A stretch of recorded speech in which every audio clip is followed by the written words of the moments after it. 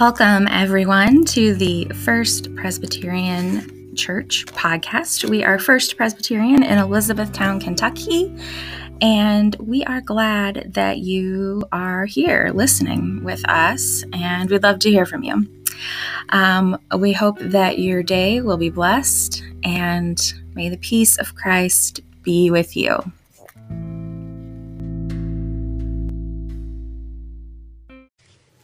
Pray with me, please. Come, Holy Spirit, kindle in us the fire of your love. Rain down upon our dusty, dry lives. Open up space within us that we might hear and feel and see and know your call to us, your voice calling us to love and to respond in gratitude. May the words of my mouth and the meditations of all of our hearts be pleasing and acceptable to you, O Lord, our rock and our Redeemer. Amen.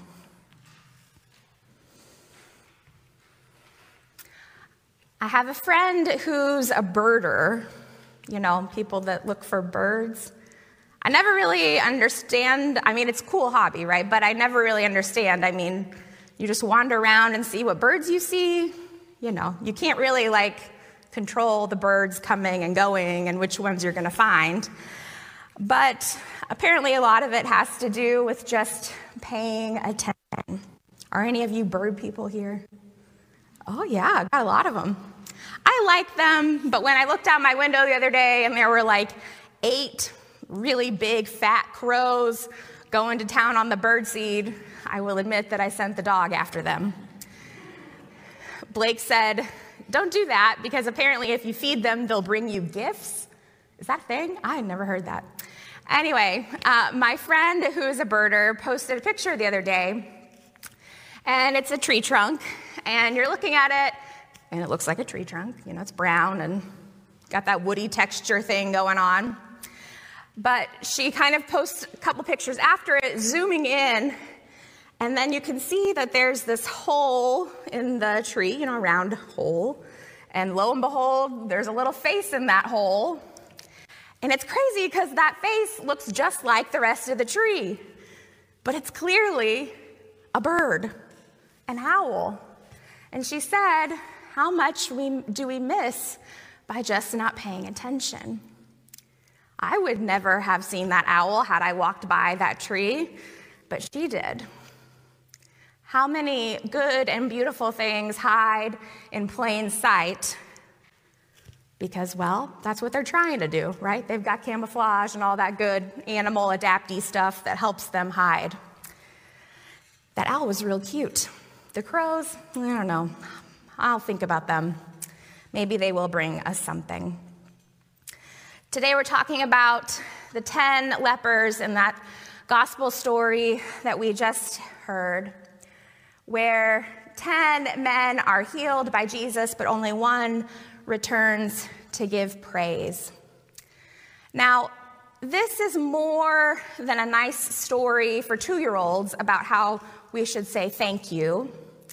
It's more than just having manners, good manners. We'll get to that.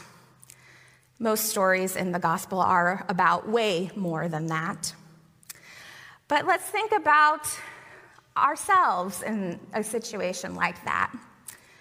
How often have we had a fresh start and just not acknowledged it, let it pass on by?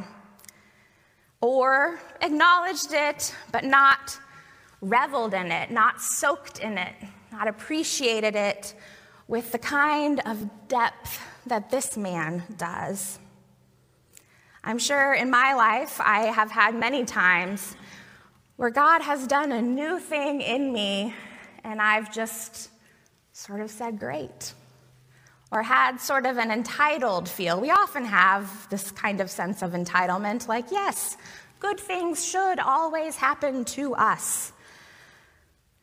And that makes it less remarkable when they do happen. What about you? How have you responded to God's work in your life? To the newness that God offers? Do we show gratitude? And again, it's not about good manners, but there's something more going on here. Sometimes change comes with excitement, and sometimes it doesn't. But the way that we think and feel about things does make all the difference.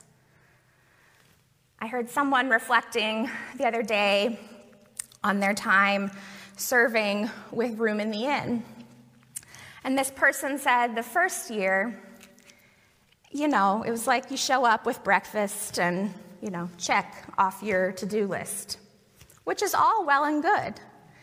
But this year, this person, and I can only say it's probably through God's work, something changed, shifted, so that doing the task, whatever it was not just the task, but an act of serving God's own self. It took on spiritual meaning. You see what I'm saying? The way that we approach things, that we see things and think about things makes such a difference to how we experience them.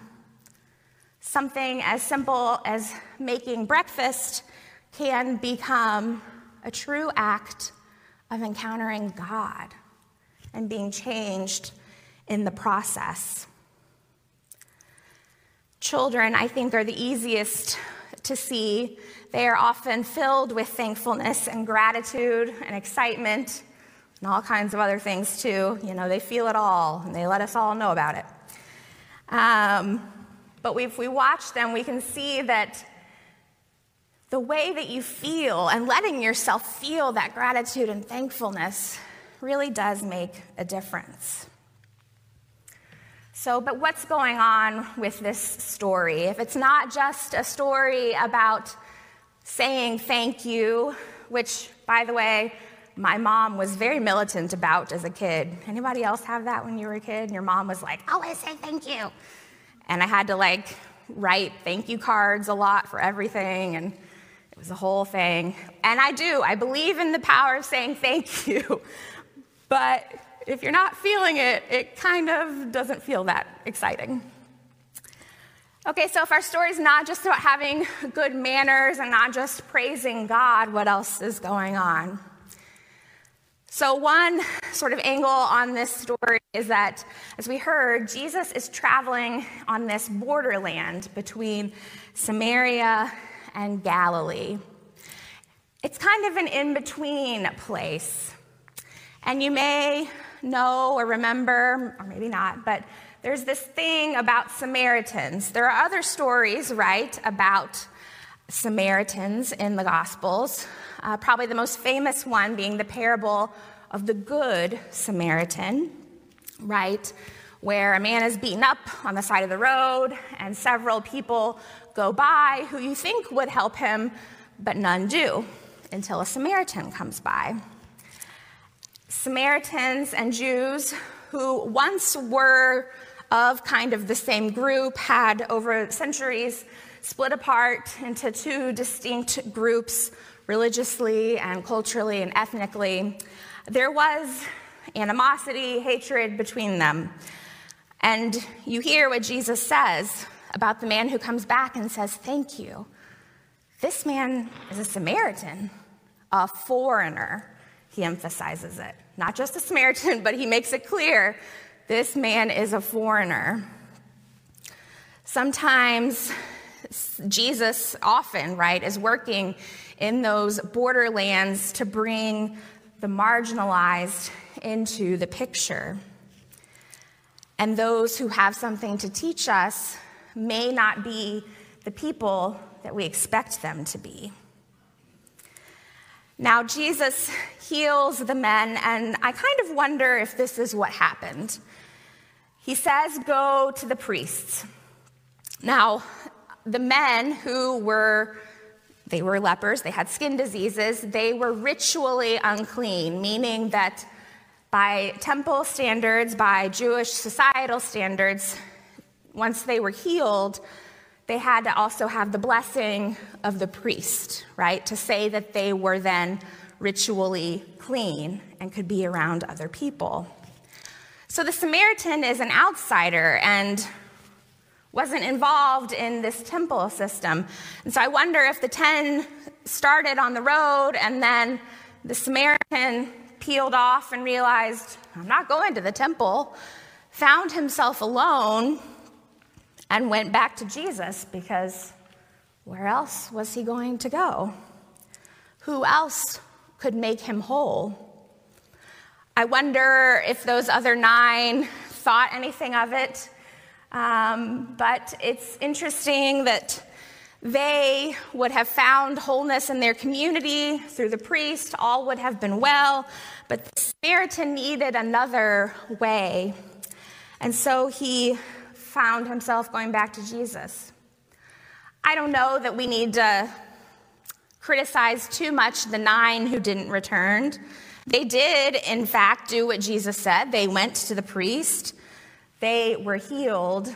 But I think what the story is pushing us to see is that this man who turned back found something more. He was not just healed or cured, but he found healing and wholeness in a greater sense. The Greek word there for healed, made whole, you could also translate it as saved. Jesus is not just about fixing whatever problems that the people that he encounters has. It's not just about fixing our problems, but about a bigger, more all-encompassing wholeness and salvation. You could even call it liberation. And the man who took the time to go back, he gets to experience that. And his life is forever changed. Jesus said, "Go, your faith has made you well." And that's something that Jesus often says to the people that he heals. And in that go, I hear a kind of commissioning. Jesus saying, you have a role now. You have a place in the greater story of what I'm doing in the world, and I'm sending you to go and be a part of it. This outsider, the Samaritan, suddenly could see and appreciate what Jesus was doing. It's not just about saying thanks, although that's part of it, but it's about a whole heart, whole-bodied experience of God's love. It's participating in God's work in the world. God gives us grace and healing. God gives us a fresh start always. But the degree to which we are a part of it and pay attention affects our awareness and our heart experience of it. When we are thankful or grateful or filled with awe, when we take time to notice, we are changed so much more than on the surface. This man was filled with gratitude, but he had a deep connection with Jesus. He was made well. So what does God want to make well in you? How might we take the time to stop, connect with God, and show a full-bodied gratitude to God? How might we voice our praise this week? How might we root ourselves in gratitude and turning back to God? Again, it's not just about a trite thank you because we feel like we should say it, but about rooting ourselves in that joy and in that awareness of what God is doing in us. Let's take a moment now to praise God. The men called out to God for mercy. And so we don't normally do this in church, but maybe you've been a part of cheering at sports events or concerts. So just pretend we're cheering on the Cats or the Cards or whoever your people are. But think about what it is that you might be responding to God about. And I'm going to say, thank you, God, and I want you all to loudly, and we're going to try and get really loud and see how it feels.